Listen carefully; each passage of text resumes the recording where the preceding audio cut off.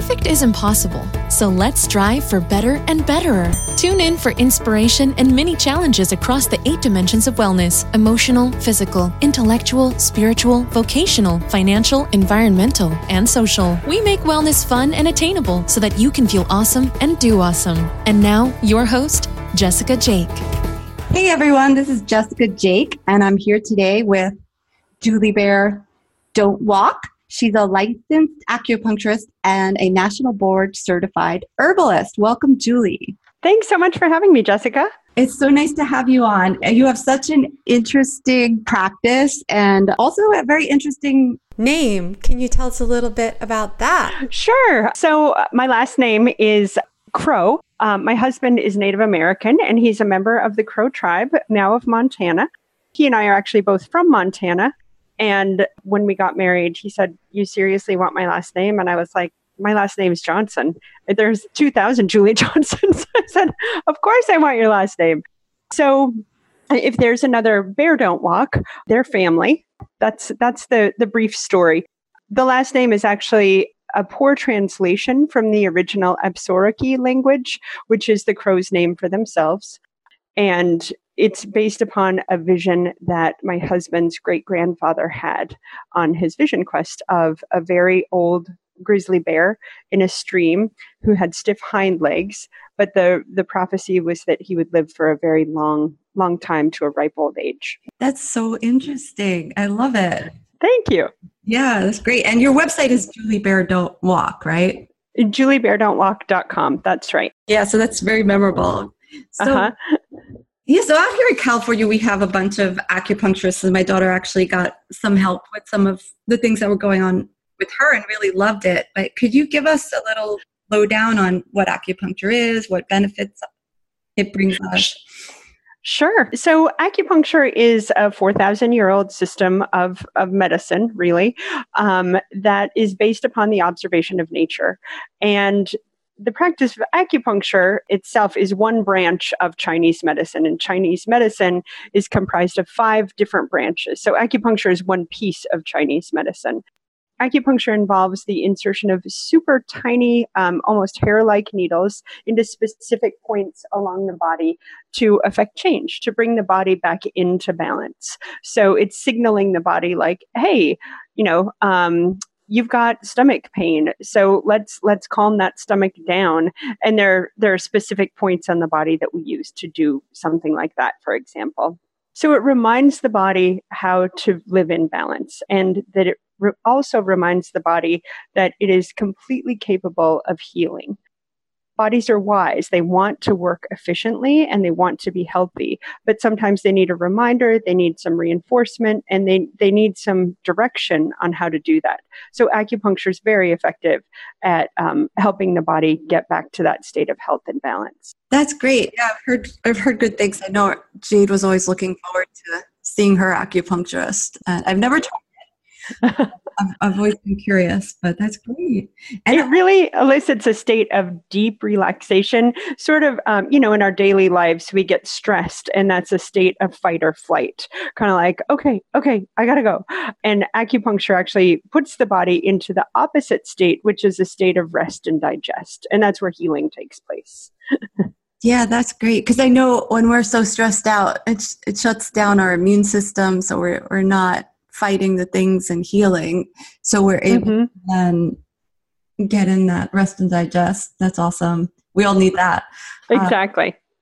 That's so cool. And so you said this is one of the 5 parts of Chinese medicine. What are the other 4? So the other 4 branches of Chinese medicine are nutrition, Chinese herbology, Qigong, which is moving meditation, and then Tui Na, which is massage, manual sort of manipulation of the tissue. And so I practice acupuncture, Chinese herbology, I teach Qigong, and then also do nutritional counseling. And with the nutritional counseling, we've actually just added that so that we can do that remotely.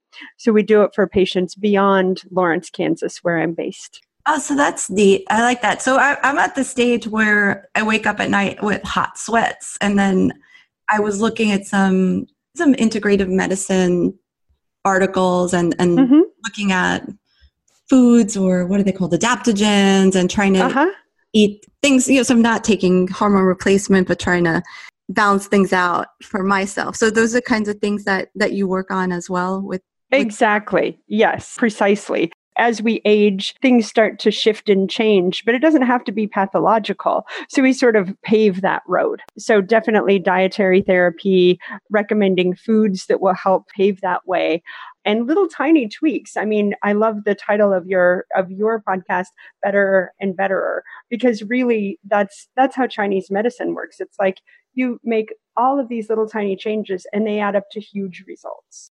I was always fascinated by Chinese medicine, and so my BS was in biochem. Oh.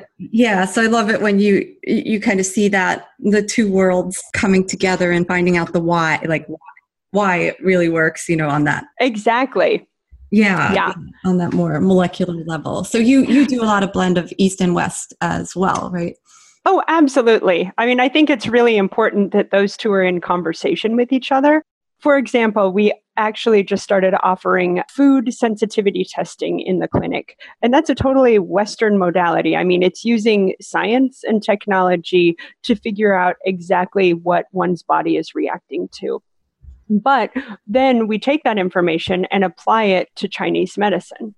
So, I mean, I can do a ton working with someone's digestive system in Chinese medicine, but why not use the tools and the technology available to us to get even more specific? It's just helpful to see in black and white, like these are the foods that I'm sensitive to, this is sort of the level at which my gut is permeable.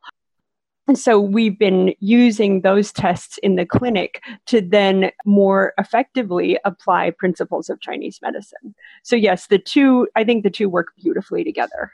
So I'm hearing a lot more about the leaky gut microbiome, prebiotics, probiotics, yep, sensitivity tests, elimination diets. So if someone's wondering, like, wait, should I be looking into this for myself? What kind of symptoms are your clients having that make them call you up? Like, what should be on the lookout for to think, oh, maybe this is food sensitivity. Maybe all I need is a tweak. Mm-hmm.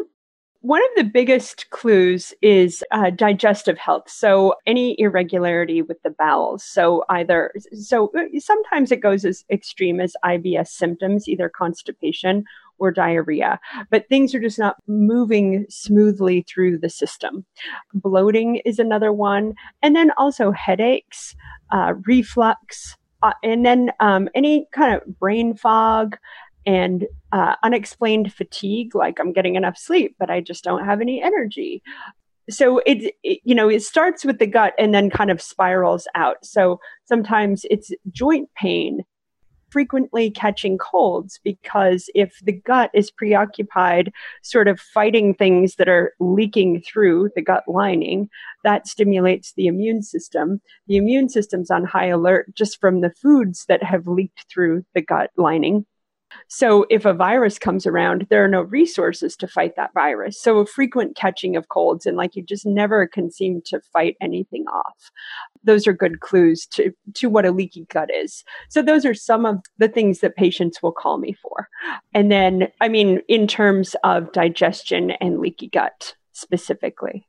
Right. Does that answer the question? Yeah, absolutely. Okay. Yeah. No, I think so, because this might be new to some people. I know I'm hearing different terms myself, and I'm in the wellness field, and a lot on the gut-brain connection, are starting to hear more and more on that. And you mentioned that's huge.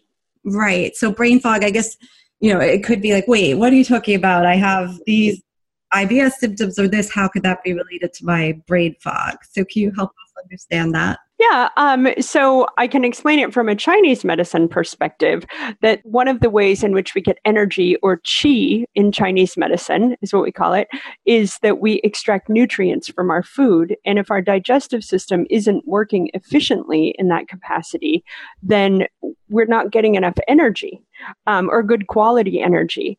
And when there's not enough good quality energy, it can't rise up to the brain to help it think clearly. The other analogy I like to use is think of a motor, and when it's working efficiently, like there's nothing left over, like there's no sludge or anything. It just is burning quickly and efficiently. But if you heard a car with like, an impaired motor, it'll kind of rev and maybe there's some oil leaking, that kind of thing. Well, in Chinese medicine, that will show up in what we call phlegm or dampness. And if you stick out your tongue and you see a thick coat, kind of a thick white coat that you're like, I scrape my tongue every morning, but nothing's, it doesn't ever really go away. That's a good clue that digestion is impaired, that things are not working as efficiently as we want them to in Chinese medicine. So having a thick tongue coat is kind of indicative of, like, if a patient sticks, I always look at their tongue, they stick out their tongue, I see a thick tongue coat, I kind of know there's going to be some level of brain fog or fatigue going on, because there's an accumulation of phlegm or dampness from a Chinese medicine standpoint. And then from that, integrative Western medicine standpoint, that there's something going on with the gut. Wow. Okay. So I must admit, I just ran over to the mirror and looked at my tongue. And wondering how many people are like driving along, listening to the podcast, looking at the maybe I'm onto something here. Right. And the funny thing is, I started taking a probiotic recently. I always brag that I have the microbiome of a beast, but I don't know what I'm basing it on. I have, knock wood, I don't get any type of intestinal issues. Mm-hmm. So I always say, I must have this super great microbiome or something. So, but it recently was like you were saying, like that gross white. I'm like, what's do I have to get whatever the dentist gives you to scrape your tongue? I was like, what is going on there? And then I had some probiotics, and now my tongue looks good. So, yep, exactly. It just needs a boost to help your digestive system process things efficiently. Yeah. Yeah. So that's worth looking into. Not necessarily a hard fix if you guys are seeing any of these symptoms. Right. Right. And, the brain fog, it's in Chinese medicine, what we look at are patterns and how things fit together. So, for example, somebody may come in with some digestive issues and another patient may come in with digestive issues. That doesn't mean they're going to get the same treatment. The treatments are highly individualized based upon what's going on with that individual patient. So, for example, brain fog with digestive upset with that tongue coating is a particular kind of treatment for the gut. But some people don't have a tongue coat and they have, they're just really kind of spacey. So you might call it brain fog. You might just call it really forgetful. And that might have a totally different treatment that is not as related. It's a little bit related to the gut, but it's related to some other organ systems being out of balance. I love that you look at the whole, because that is part of the problem I think we have when we go to the doctors out here that are strictly more westernized, is they're just looking at their one little specialty and not thinking about how it connects. Yeah. No, in Chinese medicine is sort of the original integrative medicine, that it's been integrating like the whole person for thousands of years. Yeah. Mm-hmm. That's great. And you studied in Chicago, right? Yes, at Pacific College of Oriental Medicine. Yep. That's amazing. I love it. Jade, my daughter's whole city is Chicago, so I think she actually nice. They do some kind of science forum, and they stay in the dorms, and she had a tour of all the herbs and stuff. So very cool. Yeah.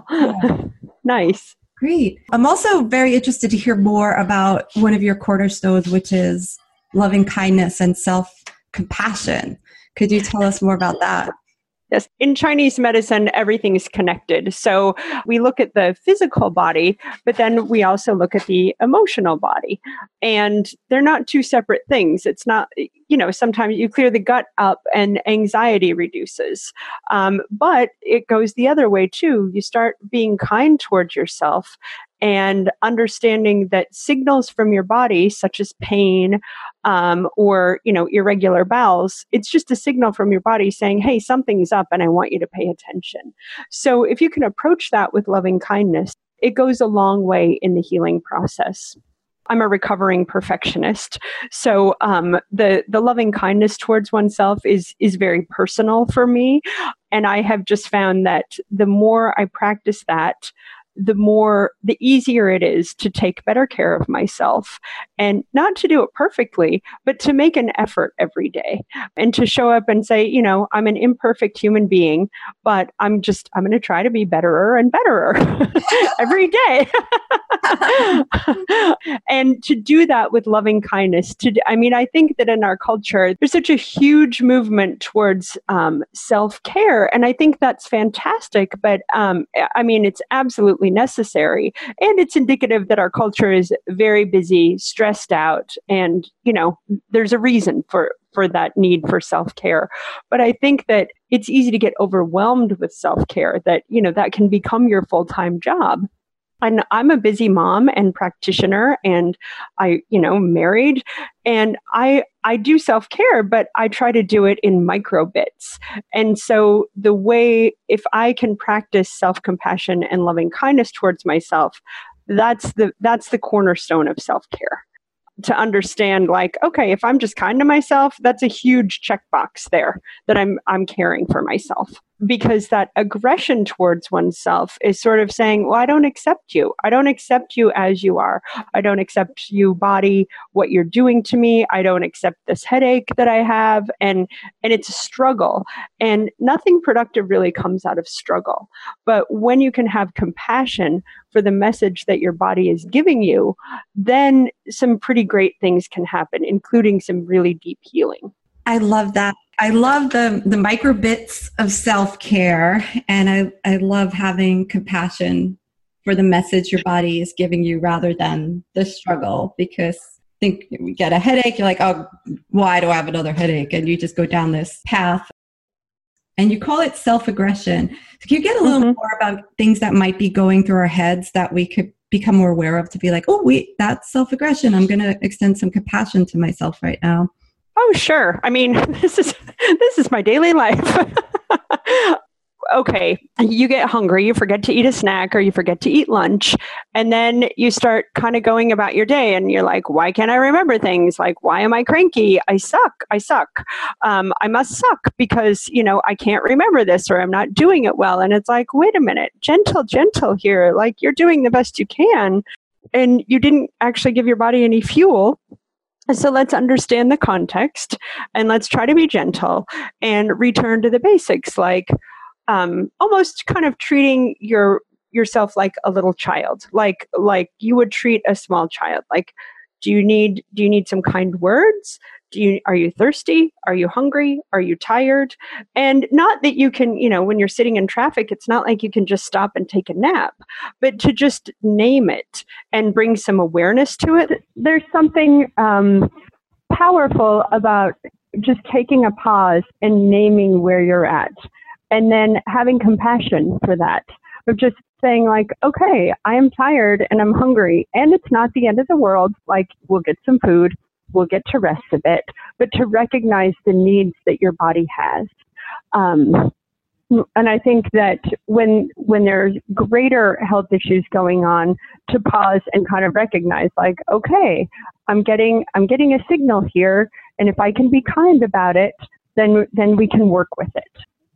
I like that you said to go gentle, understand the context of what was going on, try to be gentle, return to the basics, become aware of what's happening, and respecting that signal more, sounds like, rather than fighting it, right? Exactly. Yeah. It's information that your body's giving you. And if you can treat that information with self-compassion, with compassion, and really hear it, then it really drains a lot of the emergency or the anxiety around it out. It becomes manageable instead of a crisis. Right. This is great. So how'd you get interested in all of this? Oh, that's a good question. I grew up in a background of trauma. So my nervous system, my family, there was a lot of illness in my family, mental and physical illness. And so I grew up in a household where things were a crisis quite a bit. So growing up, I moved to Seattle when I was 18, and there's lots of Chinese medicine in Seattle. but I got interested in meditation and the body-mind connection. And then I took a detour and worked in the art world for a long time because that's kind of how I could approach it at that time. And then understood that really my medium, I started graduate school for a program in visual art.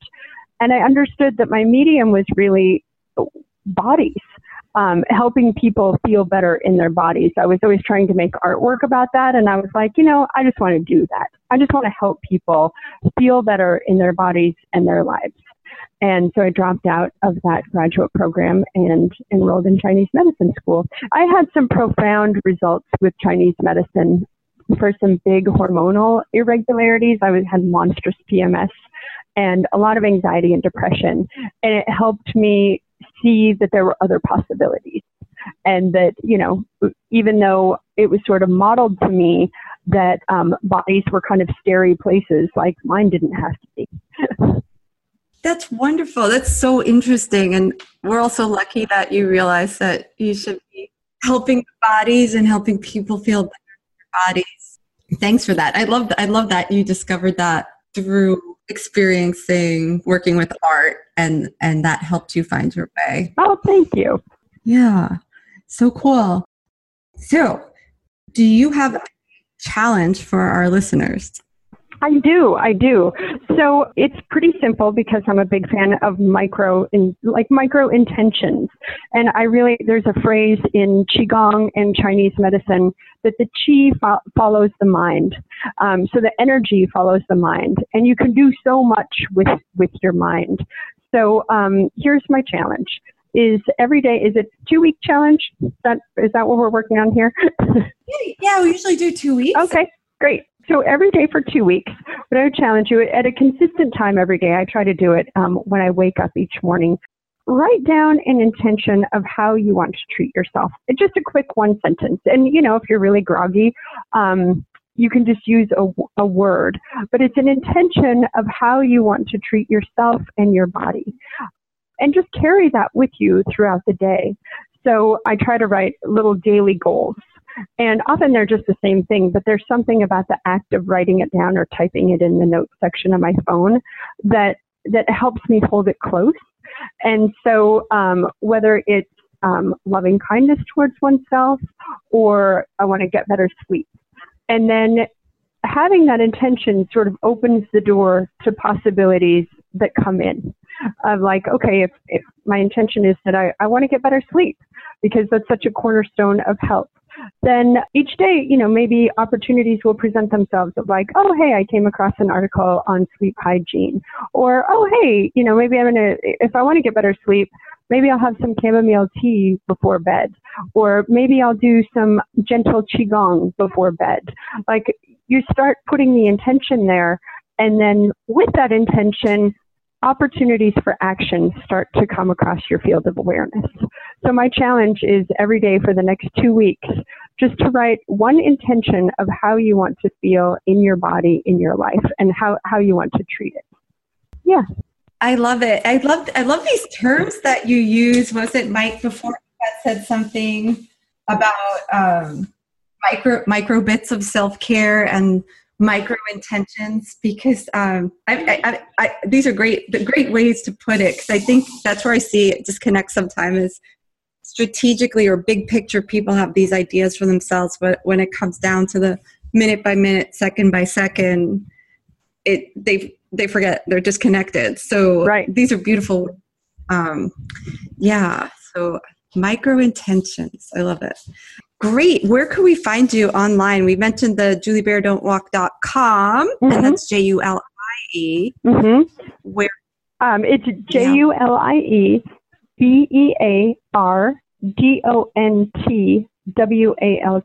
There's no apostrophe in the don't for the website. So it's juliebeardon'twalk.com. And then on Instagram, it's Julie Bear Don't Walk Wellness. And Facebook is Julie Bear Don't Walk Acupuncture and Integrative Health. Nice. We'll put those links in the show notes. Thanks so much. Thank you. Yeah. So we'll put a whole bunch of links in the show notes because you'll definitely want to check out Julie Bear Don't Walk online and follow her all over the social sphere and check out her challenge. So this will be up at betterandbetterer.com/15. So everybody, till next time, I want you to get better and betterer at your loving kindness and self-compassion and micro intentions for yourselves. Julie, thank you so much for coming on. Oh, thank you so much for having me, Jessica. It's been a delight. Yes, we'll have to do it again. Absolutely. Okay, take care. Take care. Bye-bye. Thanks for listening. Show notes are online at betterandbetterer.com. Find a buddy to try out this episode's challenge. We want to hear how it goes, so hit us up on Instagram at betterandbetterer.